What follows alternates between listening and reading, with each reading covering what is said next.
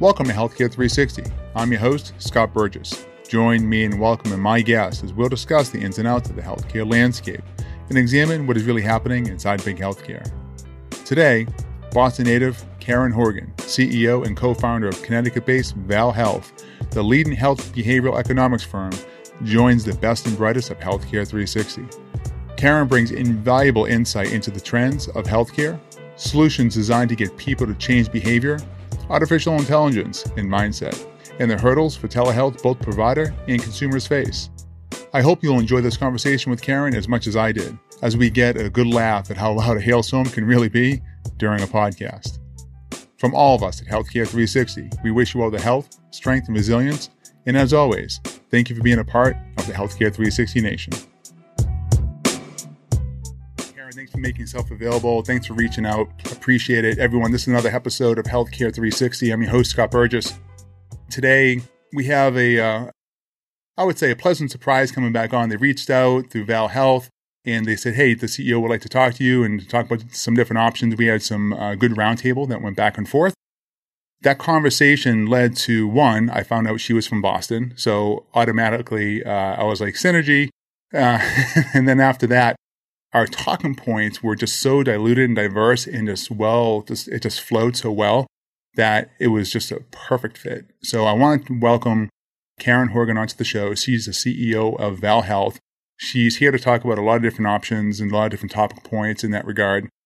Some of the things I mentioned to her is like, what's happening to the market space? What's going to go on post-COVID? What's going to happen with AI? What's going to happen with different business practices, etc.? She was very well fluid in all of those topic points. Karen, appreciate you coming on. Thanks for taking the time. I know we have a hard stop soon. You're very busy. Let's jump right into it. If you can kind of give everyone a brief explanation of who you are. I don't want to read the litany on LinkedIn or anything else. I think that's kind of boring. But born and raised in Boston, which is where I born and raised in Brighton, Massachusetts. Tell us a little bit about yourself.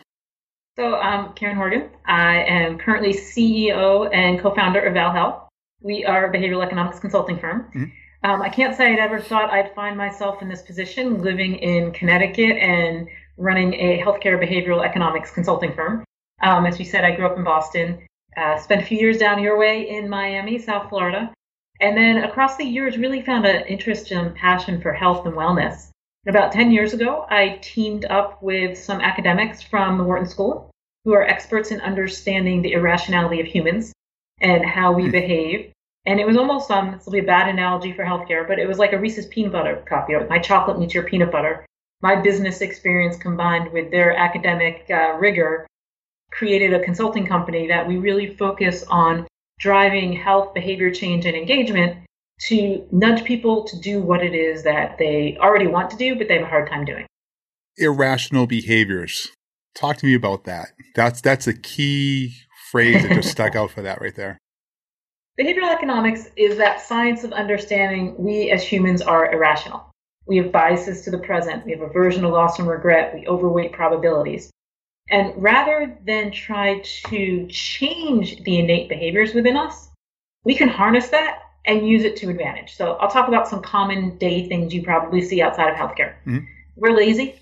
We don't like to do a whole lot of stuff. Yep. What does Netflix do? They roll right into the next video so that way you binge watch. We tend to stick with defaults, so you can list items on a menu at a Subway sandwich shop in any order you want. Our team listed low-calorie part of the day, high-calorie items the other part of the day. And when you had low-calorie items listed first, people purchased 25% fewer calories because we're purely lazy. We are also social beings. We are all seeing this now in the pandemic, and we're very much receptive to what it is that others are doing. So you see on your energy bills now how you're comparing next to your neighbors. Mm-hmm. We're also influenced by scarcity or exclusivity. Back in the day when I used to buy plane tickets, which seems like years ago, but it was only about 4 weeks ago. If you're on a website, it might say one ticket left at this price. People are more likely to purchase if they think there's only one left. So I bring these up because there's all these innate behaviors, and healthcare is one of the last industries to actually use them, whereas finance, gambling, retail all take advantage of people. We like to use behavioral economics for good to get people to be healthy. So in short, you've heard of the expression FOMO before, right?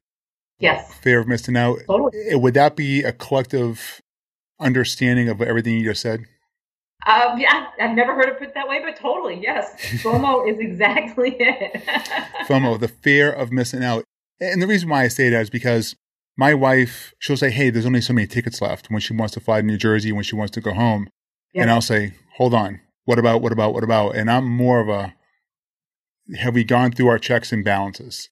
I don't care that it's the last ticket because I know that if someone offered it, someone else could or will offer the same thing. It's a competitive market. So I'm like, okay, well, let's hold on. Let's make sure this is a good fit versus just trying to jump into things. And then all of a sudden, like, oh, shit, you know something? I forgot to check on that calendar. And now we have a transfer fee or a rescheduling fee. Yeah. You give them the money that they were expecting to begin with out of the gate. I'm with you. I'm very much a list person. If you could see my desk right now, it's very much a rational person. My husband is probably much more like your wife in that he's just like, oh, let's go do this. Let's be more spontaneous in that sense. But FOMO is definitely a great way to think about how we're influenced by those around us and the environment. Yeah. So let me jump into a couple big questions. So this week, I don't know if you saw one of my posts. We post a lot on LinkedIn, Facebook, Instagram, Twitter, all the 4 major socials that are out there. Talk about Financial Health Week this week. And we had a friend of mine who is an independent financial consultant. And the reason why I selected him, and we talked about it because he has an unbiased perspective. He's not trying to push a product that a major corporation is going to benefit from. Okay.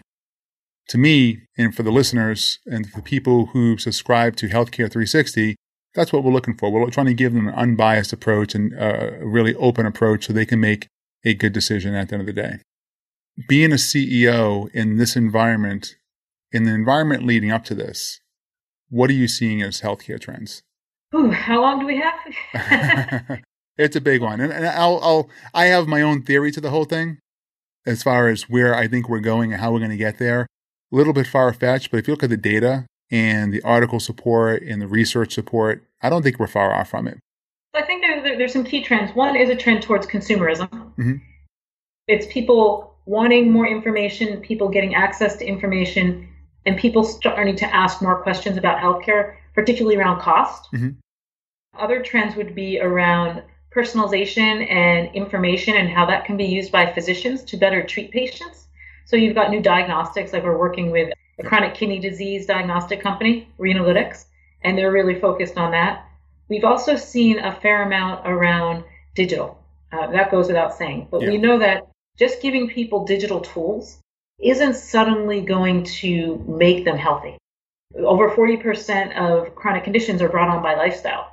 So just handing someone a pedometer or handing someone a wireless glucose meter doesn't mean they're suddenly going to become healthy. Don't you find that it could be sometimes worse? Because again, if you're not changing someone's lifestyle, aka mindset, there's this one morning meditation that I listened to that says, you can buy someone a new car and you can go drive that new car. But if you don't change your mindset, then you're still going to have the same experience in that new car.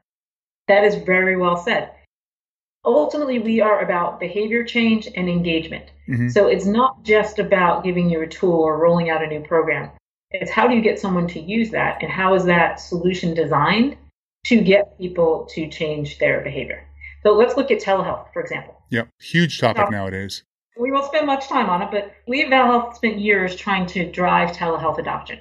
How do you get providers to say yes? How do you get consumers to feel comfortable without being touched? How do you work on reimbursement models? Those were our 3 big hurdles to telehealth adoption. And you know what happened? Literally overnight, all 3 were ripped out. And now suddenly it's taking off. And post-COVID, I feel pretty confident that telehealth is going to stay because consumers are expecting it.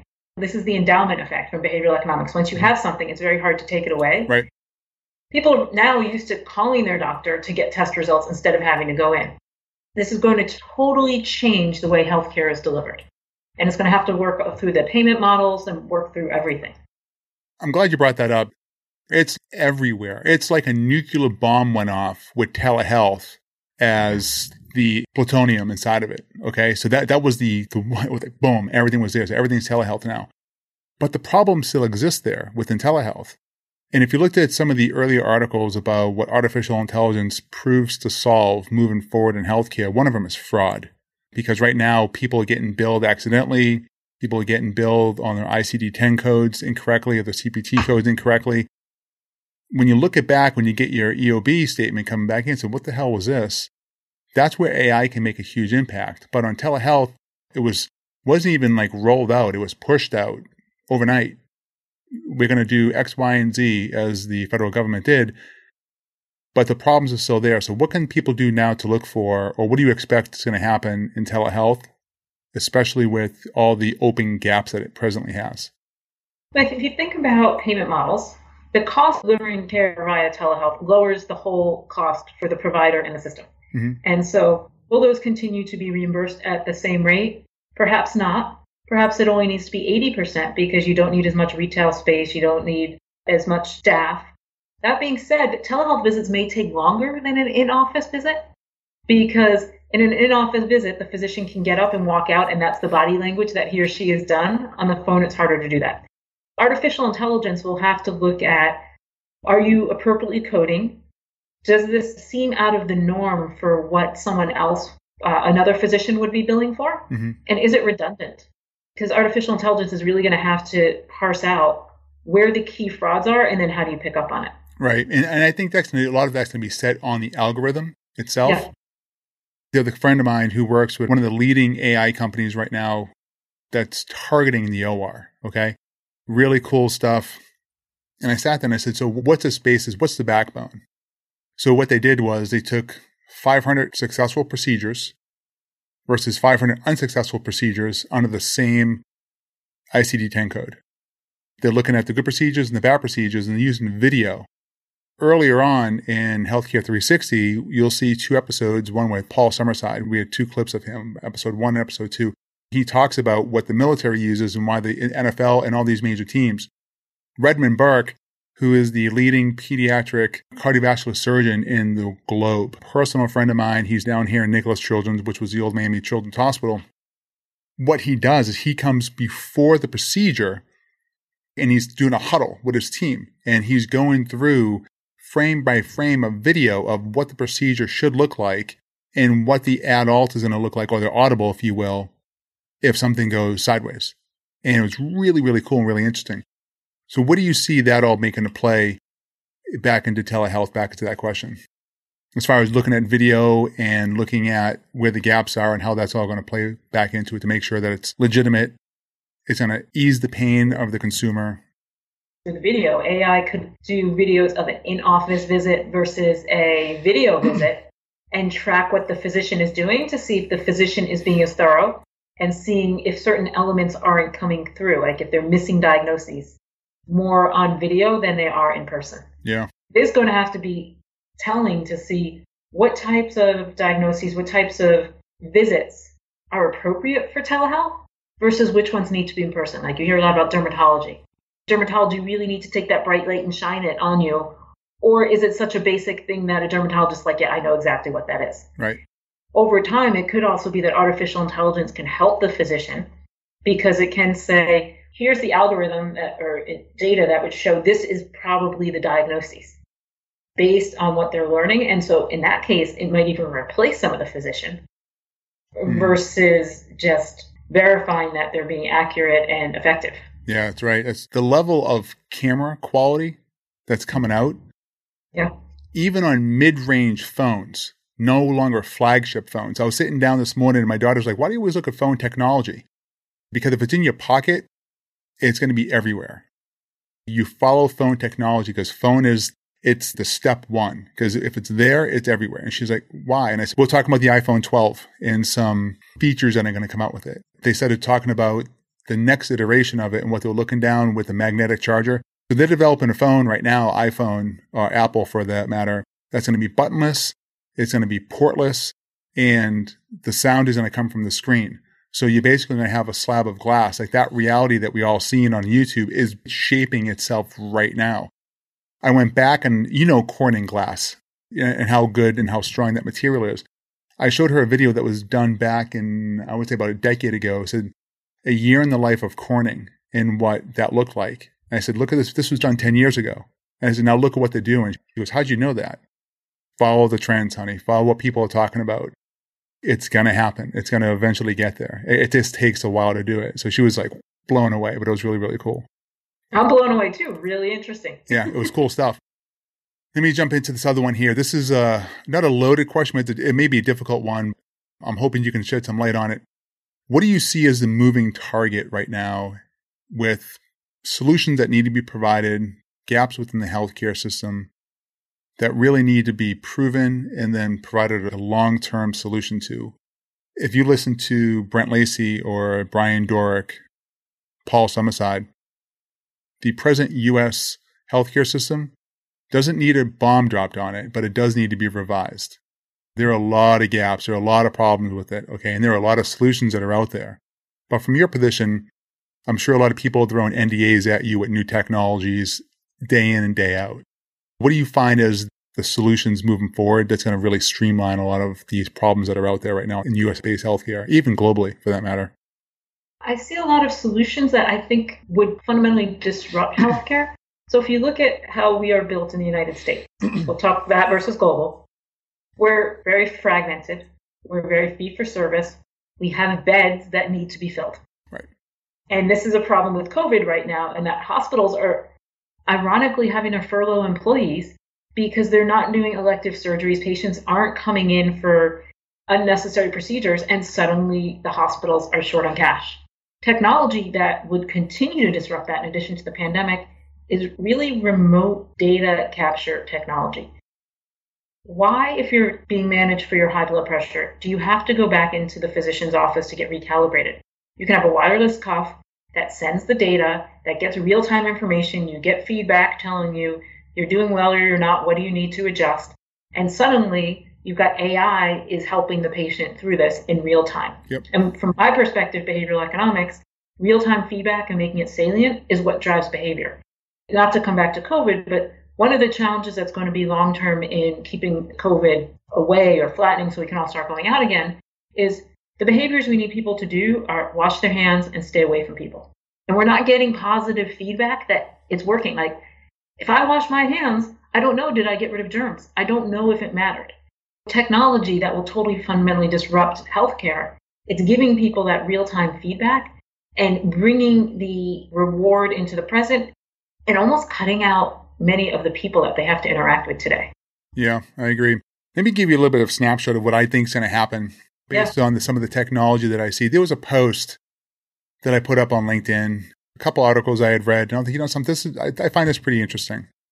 There were some patents that were being submitted through a couple of the major companies. And it was right after Fitbit was gobbled up by Google. Okay. Imagine this. We have telehealth. We have this robust AI system that's going to identify fraud and all these different intangibles that made it unusable, but we're going to go back and we're going to correct that. This watch now has a built-in blood pressure cuff. The first Rev does exist today. I won't name the company. It does exist today. It's not really refined yet. The sensors and everything else underneath. And then you go back and you listen to what Samsung said right before they released their latest version of their phone, that people will not be using their phones in 5 years. We're going to be using a different medium to hyper-communicate. You have telemedicine, which is being pushed. You have new technology that's being introduced. And you have technology that's being de-introduced in the shape of a new medium. So I believe AI and telemedicine is here to stay for those reasons alone, because I believe our watch, which is connected to our physical, is going to be able to identify what you talked about in wireless. Yep. Blood pressure, what the certain responses are, and who knows what that little green light and the LED light can identify long term. I mean, it can take our blood pressure, it can take our oxidation rate. It's a lot of different variables there. So I really do believe that that's what's going to reshape healthcare, which is going to lead my next question to you. What is going to reshape healthcare for us in this country moving forward? If we think of the watch example, so what I love where that's going to go in terms of driving healthcare is, in our mind, it's you make the right path the easy path. Remember we talked before about like Netflix, you're sitting on the couch. Well, how do you use that laziness to get people to be healthy? Because if I don't have to take my blood pressure, I don't have to do a reading and it's automatically doing it for me, I'm more likely to actually look at my blood pressure. Right. A lot of where these technologies can take us is driving human behavior change around their lifestyle. How do you get people to get up and go for a walk? Well, if there's a little shock on that watch that says you've been sitting too long, you're probably likely to get up. Right. It's funny, but it's true. You don't have to set your timer. It's already doing it for you. Real change in healthcare has to come from human behavior. And it's not just about the system, and it's not just about payment models. It's how do we use technology and create the environment so that way our obesity rate doesn't continue to rise and our diabetes rate doesn't continue to rise. That's our biggest challenge as a country, right? Well, not right now. Aside from the COVID, that is our biggest long-term challenge, is the chronic conditions that are just taking over. I was on an airplane a couple years ago, and I was flying to Sacramento, California, and the 3 people behind me all needed seatbelt extenders. I heard this comment that said, I don't understand why the airplanes aren't making seats bigger, because we are all getting bigger. And I thought to myself, wow, that is quite a mindset. And it wasn't like we're getting bigger, we're getting taller as humans. It was we're getting wider as humans. And they didn't understand why people weren't accommodating that. But it's just an interesting of what really frightens me about the future is just the rise in unhealthiness and the rise in chronic conditions. How can we use technology to nudge people and help them make the decisions they need to make? Mm-hmm. And then how do you work on reimbursement models? Because you do have doctors that are fee-for-service. You do have doctors that are in value-based care. You've got the ACOs. You've got all these different models that give mixed messages to what's the role of the physician, what's the role of the employer, what's the role of the actual individual consumer. Yep.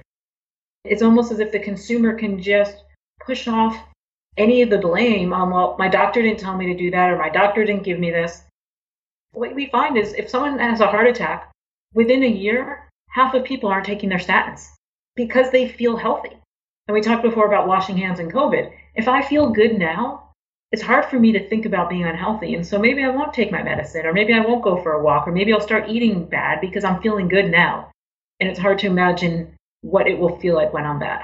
Right. Like, I get up every morning, 5 a.m., and work out. Some mornings it's absolutely painful, but I do it because I know that when I'm done, I will feel good. So that's like the future self. Right. And so it's how do you instill that on people to understand, yes, you're doing something painful or enjoyable, or I actually enjoy exercise, but you're doing something different now. How will that help you in the future? Yeah. Interesting you bring that up. So in the morning, the first thing I do now is I meditate in the morning. I used to work out first thing in the morning, but I started breaking that up because of COVID. So sometimes I'll work out after I go for my walk with my wife, which I love doing now because we never went for walks before. I found that as I'm changing my routine and schedules around it, it is pre-planned as to when I'm going to do it, but it's always a pre-schedule. So I know you wake up, you meditate, you go work out. The next morning, I'll wake up, I'll meditate, I'll go do some work, and I'll get some things done early. So when 9 o'clock hits, I'm not trying to play scramble and catch up, etc. Let me dive into Val Health a little bit. We talked a lot about AI. We talked a lot about different business practices, different mindsets that people need to change. How is Val Health positioned? One of the things that really intrigued me about you when I went back and I did my background on you when we were doing all the reading is that it really seems like you have a stronghold on marketing, which prompted one of the first phrases, irrational behaviors. All that is very steady in your repertoire. Long term, when you apply this to Val Health, what are some of the things that you're seeing as solutions, how you're providing it, and what the future looks like for the company? Great question. An example, outside of healthcare, which is the first project we've done outside of healthcare in all of Val Health's 10 years. We recently wrapped up a project with Boston Beer Works. They make Sam Adams and Truly. Oh, yeah. We know the CEO, and he called us a couple weeks ago, and he's like, Karen, we're an essential business. We're running. We want to make sure our employees are being safe. Can you come help us? And normally I'd say no, but I was like, okay, Dave, COVID, it's in our sweet spot. We're going to do it. As you said, it's marketing. It's how do you frame something to drive people to make a change? So one of the solutions we came up with is having people wear badges or stickers that says, I'm a protector. Mm-hmm. Because we know identity drives people to do this. Like it's been used in voting. Instead of saying go vote, it's be a voter. Right. And more people will vote. Because you could have the negative, don't be a spreader, or the positive, but be a protector. And people will embrace on being a protector. Sure. Bringing this to healthcare, We work with payers. So think of Blue plans, national providers. How do you close gaps in care? How do you get people to go get their preventative screenings? They're free, they're paid for, people don't go do it. And so sometimes we'll do marketing campaigns. Sometimes we'll change the journey. Instead of have to go in to get your A1C tested, how do we send a kit to your home? And make that the easy path. We do a lot on condition management, think diabetes management, managing an acute condition like cancer. How do you get people into those programs and stay engaged? Or even simple plan design. We've worked with a couple plans on, no one understands copays, no one understands co-insurance. So how do you just make it, here's the 4 different prices you're going to pay depending on what you're doing. Yeah, that's it right there. Boom. The simple plan design. We've done great work on doubling the rate with Blue Cross Blue Shield Louisiana, doubling the rate of people into their diabetes management programs. We've worked a lot with digital health companies on how do you get people to sign up for the program, actually start using it, and stay engaged. Because they're very different behaviors of signing up and then over the long term you get bored. Right. So we've created gamification without money, but you've got streak, status, social. We already talked about FOMO. We've done outbound messaging that includes, for example, almost like a cardboard cutout of what it is you're getting in the future if it's a device. There's a lot of marketing. But across all this, there's this broad behavioral strategy. We always look at what is the hurdle to doing something and what is the behavioral element of it? Is it you're asking people to create an account and they don't want to do that? Is it it's costing money? Is it they don't care about it? Once we know the behavioral challenge, then we go in and we can change the journey. We can create marketing. We can build something totally new if we need to. That's great. Another podcast you made me think back to. So Tom Soleil was on there. This guy is IT on steroids. He came back out and told us what he was doing with the Raspberry Pi. Remember that little device? No. Oh, yeah. So Raspberry Pi is an open source green board and have the Ethernet jack in there, has Bluetooth, wireless, and you can develop this thing to do anything. You can create the algorithm, the design. This can do it as long as you can code it in. So they developed a way of how to gamify diabetes checkpoints for kids who have diabetes and they don't want to have insulin controls. Going back to that podcast, what made me think about that when you said gamification, because that's a big way moving forward of how to keep people engaged. I would find that most people, yeah, they'll come back out and they'll sign up for an account. Okay, that's easy, check. But then how do you get them active in the account and then continually engaged? And that goes back to the mindset. And I really, really appreciate your deep understanding of what people behaviors look like, because if you can control that, you can control anything. So we worked with one Blue plan 9 years to get their members to do a walking program. Twice a year, we would run these regret contests where people had chances to win small prizes, large prizes, and if they hadn't walked their steps, their number was drawn. They find out they miss out on winning a prize. Talk about FOMO. It's the anticipation and the experience of regret that drives behavior change. We saw that engagement went up each year when we ran the contest. And if people got the message that they missed out, depending on the program, 19 to 40% of people changed their behavior. Gamification, when done well, can truly drive behavior as opposed to just rewarding people for what they would have done anyway. Right. The nuances are really all there. Funny you say that because I love my Apple. I'm an Android person. I would prefer an Android phone any day over an iPhone. But looking at the iPhone, I couldn't get in touch with doctors and surgeons because those buildings don't have the infrastructure on the radio waves. Oftentimes they have lost signal. So iMessage is the only way to get in touch with them, which is one of the reasons why I switched over to iPhone. I had Wear OS, switched over to Apple, their watch version, their watch OS. I won't give up my watch for anything. I'll give away my phone all day. I can care less, but my watch is amazing. This little feature right there with the fitness thing on it, I look at that all the time. And that motivates me because I looked at it and my brother's like at 115% today. And I'm like, oh, screw that shit. I'm going to get all over that. So do you have an Apple Watch? I do not have an Apple Watch. Oh. I just have an Apple phone. Okay. I'm going to say, if you have an Apple Watch, you and I are going to have to share. And so we can compete. You know, that could be reason enough for me to get one. I need some new things to be doing while I'm under quarantine. Yeah, I'm telling you, it really is. It's very cool. Keep going about Val Health. I want to learn a little bit more. I know some of the items that I read. What's the staple of the company? As a consulting company, the staple would be, who do you need to drive behavior change or engagement in? So we've already talked about closing gaps in care or nudging to condition management programs. We work a lot with hospital systems on population health as they're trying to, especially if they're in an ACO or value-based care, manage their population. Provider behavior change. They're some of the worst in behavior. Providers are like, well, I know what I'm doing. Don't ask me to do anything. I'm overburdened, shut down. So how do you design incentives? How do you change the EMR to appropriately nudge them without getting fatigue from all the pop-ups that they get? Because when we worked with a diagnostic company and it just became the standard care plan for physicians to order the diagnostic, it's much more likely to be adopted. Right. If I look at some of the evidence that we focus on, it's like enrollment in programs, it's getting people to show up for appointments. We worked with Mount Sinai, New York City, right now the center of COVID, but this was before that, for their duals Medicaid, Medicare population who were in a high-risk, high-cost program. They had hour-long appointments with their physicians, and they had high no-show rates. It makes sense. It wasn't just a 7-minute slot then the physician was missing out. They had an hour. We created all new tools from pledge cards for the patient to sign in front of the physician, sound bites for the physician to use around it's the social norm for people to come. And we got a 5% points increase in show rate. Wow. And it was phenomenal because it just changed the whole paradigm of how the patient interacts with the physician. That's significant. Those are significant numbers right there. What's interesting about when you use behavioral economics is usually in healthcare, you're looking for like 1 or 2 points increase in something. Sure. We regularly get magnitudes increase. So much that I don't talk a lot about the results we get because people won't believe them. Like when you get an 8 times increase in app download, people are like, yeah, whatever. If you get a 5 times increase in people scheduling appointments online, they'll be like, what, were you starting from like 0.1? But the answer is no.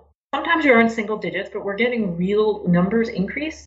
That's what hopefully your listeners will take away is that when you think about the biases that we were talking about at the beginning that you clearly summarized in FOMO, if you can package that into how you're communicating and creating the experience, whether it's your physician, your provider, your caregiver, your nurse, you're going to make a fundamental change in how healthcare is. I oftentimes think of behavioral economics as the last mile of healthcare. Right. Put all the systems in place, but if you're not factoring in behavior change, which is why we did that project for Boston Beer Works, it's like, yes, we want to contribute to COVID issues. It fundamentally makes a difference. Let's get to the meat of this. What about dollars, the bottom line? If something's going to resonate and they're going to take action and they're going to say, we need to X, what does the bottom line look like? So in revenue streams or improvement on efficiencies, what are we talking in numbers? And let's talk large because we know we talked about Mount Sinai. I don't want to specifically call them out for the example, but you can reference whoever you want to reference on that. Our customers will have increased revenue. For example, if you're closing gaps in care and you're improving your STARS and HEDIS ratings and you're getting high reimbursement from CMS, you can have tens, if not hundreds of millions of dollars of benefit. Over one single year? Like how long of that span? Over the course of a year, depending on how large you are. Okay. If you're a digital health company and you're trying to get enrollment, your revenues, depending on how big you are, could be hundreds of thousands to multiple millions. And sometimes it could be your survival because oftentimes they'll have performance guarantees with their customers so they don't have to pay back.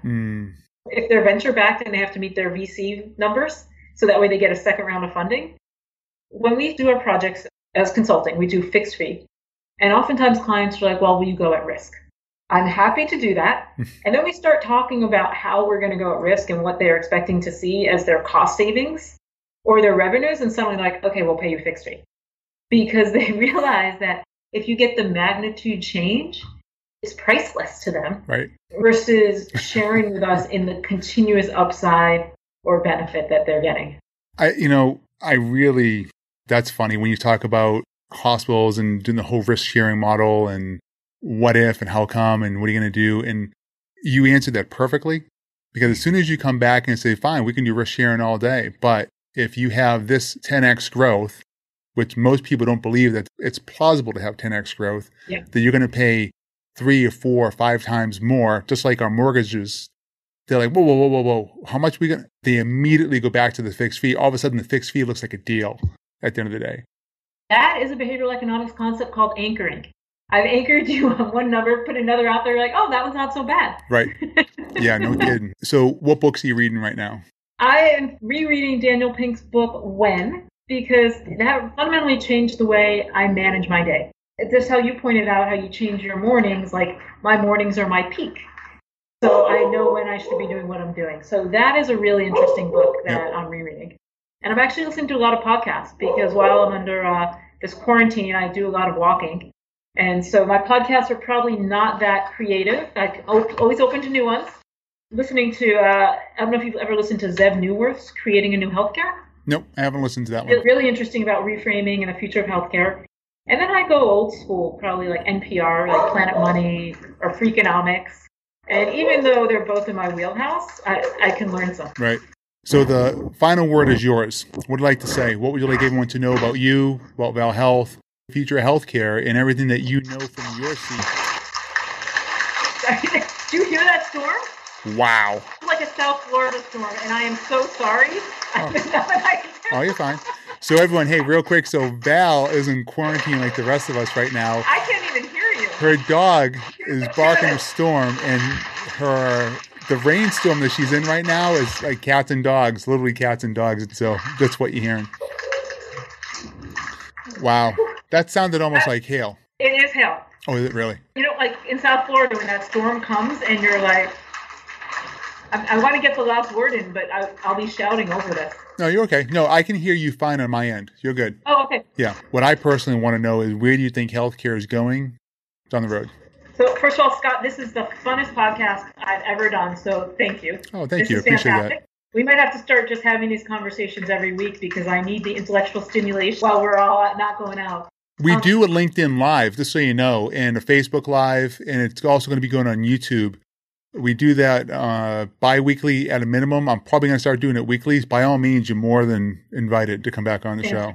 I think the future of healthcare is really understanding that we need to take a new approach to behavior change. Just doing the same thing over and over and over and giving people information, that alone isn't going to drive change. What we really have is we have a behavioral deficit, not an informational deficit. Yeah, and so agreed. I encourage your listeners, start asking questions of, well, what is that behavior? And what am I truly doing to try and drive that behavior change rather than just giving people information? Yeah. And if we start taking that approach, we'll take both a top-down and a bottoms-up approach to healthcare. I'm not even talking about changing the economics. I'm not talking about changing the infrastructure or even just continuing telehealth. It's getting into the heart of human behavior. That is how we will drive change. If people start to ask the right questions and start to take care of themselves and start to take care of each other, then we as a society and we as a health environment are going to be in a much, much better position. Yeah, agreed. Let me double back one of the parts of the statement you just made. All the information that we give each other, if you really think about that, that's nothing more than a mental newsfeed. Interesting. Because if you really think about your newsfeed on Facebook, on Twitter, or wherever you're choosing to select your news from, you're just scrolling. If you put that in that context and you're receiving that information, you can mentally just scroll right through it, which makes what you're doing that much more important on identifying irrational behaviors and trying to, I don't want to say control, but correct and redirect. Mm-hmm. Okay, and redirect is a really strong word here. By redirecting people, you're making them stop on their mental newsfeed. This is what you got to do, and here's why. I look at that, and I'm like, when I look at ideas like that, I'm like, wait a minute. And I didn't say that when myself and Chase, you originally were talking about this, but I saw that, and I was like, stop the presses. Yes, because I saw it a mile away. You nailed that. Between FOMO and redirecting, that is exactly what it is. Yeah. We call it the make the right path, the easy path. Not to go on a tangent here, but if you're eating a sleeve of cookies and there might be 2 sleeves of cookies in there. Right. Not that I ever do that. But I have. You have to open the second sleeve, you stop and think. Right. So it's like that partitioning. So what you're talking about is redirecting, and it's creating the mental redirect of, do I want to do this or not? Mm-hmm. When something's out of the grocery store right now and you can't buy what you normally do, you have to stop and think. And that's oftentimes what we want to do, because that drives behavior change. When we get out of our inertia, when we get out of our norm, we're oftentimes more likely to be changing our behavior than when we can just keep continuing down the same path. Yeah, agreed. Karen, I appreciate you taking the time. Thank you, Scott. That really was fun. Karen, if you will, real quick, please give us your website and your personal email, if you don't mind. It's ValHealth, www.valhealth.com. And my email is khorgan@valhealth, KHORGAN. And I hope you all reach out. And if you have questions, comments, barking dogs, hailstorms, bring it all on. Sure. We'll make sure that we leave all that information in the podcast notes below. Karen, really, really great to have you on. I really appreciate your insight to seeing what the future is. That's really exciting stuff. So I'm definitely going to be picking on you again to do that soon, real soon. Hint, hint. This is Scott Burgess. I'm your host. This is Healthcare 360. Thanks for joining in, and we'll see you in the next one. Take care. Boom. We're done. That's it. And thank you for the nice comments. I appreciate that. Thanks, Scott. What a storm that was. Karen Horgan is so in tune and with our behaviors. I hope you will connect with Karen and visit ValHealth at valhealth.com. I appreciate the easy conversation we shared, and I look forward to Karen visiting Healthcare 360 again soon. From our family to yours, we hope you are feeling well, and we hope you have gained significant business insights and next-level information as we move past this global pandemic. If you like Healthcare 360 and enjoyed the conversation, please share this podcast and give us a review. And if you haven't already done so, please subscribe on Apple Podcasts, Google Podcasts, or anywhere you enjoy listening. If you want the conversation to continue, you can find us on Twitter at HC360 Podcast or healthcare360podcast.com. If you'd like to have a conversation or discuss a topic option on Healthcare 360, please look for the calendar link in the podcast notes below and let's set up a time to talk. I hope this conversation empowers and educates your HC360 Nation's best and brightest, and I look forward to building our relationship. Thanks again. This is Scott Burgess, and from all of us with the Healthcare 360 team, stay well, stay safe, and we'll see you next time.